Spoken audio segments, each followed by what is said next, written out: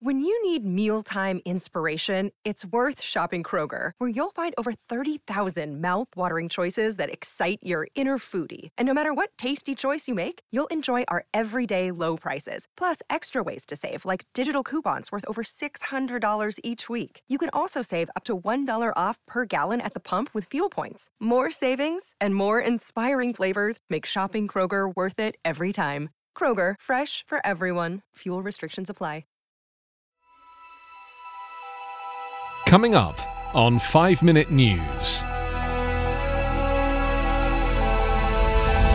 FBI chief warns violent domestic terrorism growing in US. Biden vows enough vaccine for all US adults by end of May. And eating meat raises risk of heart disease, diabetes, and pneumonia. It's Wednesday, March 3. I'm Anthony Davis. FBI Director Christopher Wray bluntly labelled the January riot at the US Capitol as domestic terrorism on Tuesday and warned of a rapidly growing threat of homegrown violent extremism that law enforcement is scrambling to confront through thousands of investigations. Wray also defended to lawmakers his own agency's handling of an intelligence report that warned of the prospect for violence on January 6, and he firmly rejected false claims advanced by some Republicans that anti-Trump groups had organized the deadly riot that began when a violent mob stormed the building as Congress was gathering to certify results of the presidential election. Wray's testimony before the Senate Judiciary Committee, his first before Congress since the insurrection, was the latest in a series of hearings centered on the law enforcement response to the Capitol insurrection. Lawmakers pressed him not only about possible intelligence and communication failures ahead of the riot, but also about the threat of violence from white supremacists, militias, and other extremists that the FBI says it is prioritizing with the same urgency as the menace of international terrorism organizations.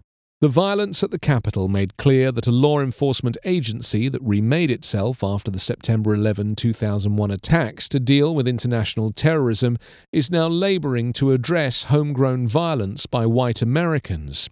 President Joe Biden's administration has tasked his National Intelligence Director to work with the FBI and Department of Homeland Security to address the threat.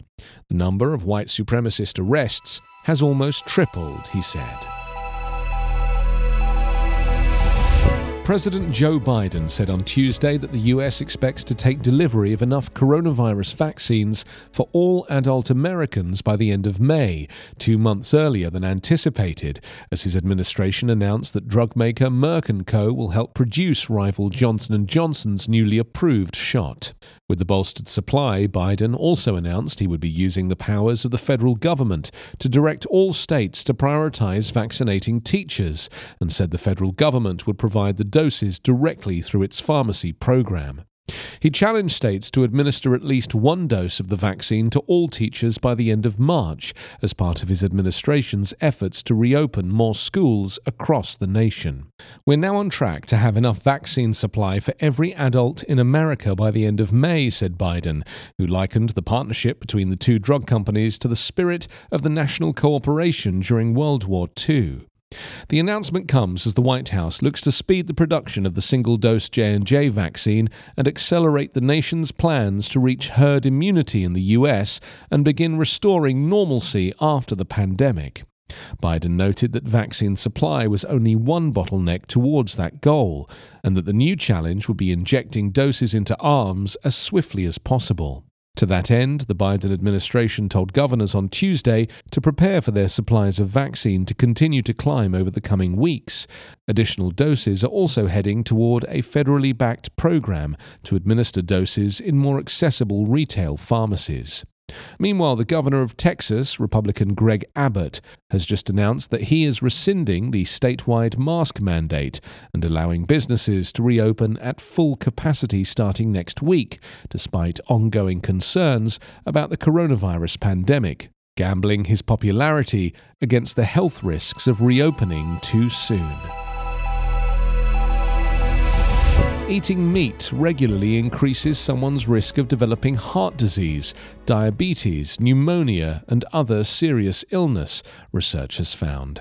It's already known that intake of red and processed meat heightens the risk of being diagnosed with bowel cancer, but these findings are the first to assess whether meat consumption is linked to any of the 25 non-cancerous illnesses that most commonly lead to people being admitted to hospital. The academics from Oxford University who published the study found that consumption of red meat, processed meat, and poultry meat, such as chicken and turkey, either alone or together at least 3 times a week, was linked to a greater risk of 9 different illnesses. Their results add to the growing evidence from researchers and the World Health Organization that eating too much meat, especially red and processed meat, can damage health.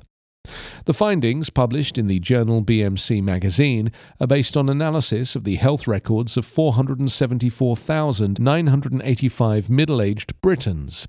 The researchers examined details provided about their diets with information from their medical records about hospital admissions and also mortality data for an average of 8 years. The study concluded, on average, participants who reported consuming meat regularly was associated with higher risks of heart disease, pneumonia, diverticular disease, colon polyps and diabetes, and higher consumption of poultry meat was associated with higher risks of gastroesophageal reflux disease, gastritis and duodenitis, diverticular disease, gallbladder disease, and diabetes. You can subscribe to 5-Minute News on YouTube with your preferred podcast app. Ask your smart speaker or enable 5-Minute News as your Amazon Alexa flash briefing skill. Subscribe, rate and review online at 5minute.news. 5-Minute News is an evergreen podcast covering politics, inequality, health and climate, delivering independent, unbiased and essential world news. Daily. For the ones who know safety isn't a catchphrase, it's a culture. And the ones who help make sure everyone makes it home safe. For the safety-minded who watch everyone's backs, Grainger offers supplies and solutions for every industry, as well as safety assessments and training to keep your facilities safe and your people safer. Call, click Grainger.com, or just stop by. Grainger, for the ones who get it done.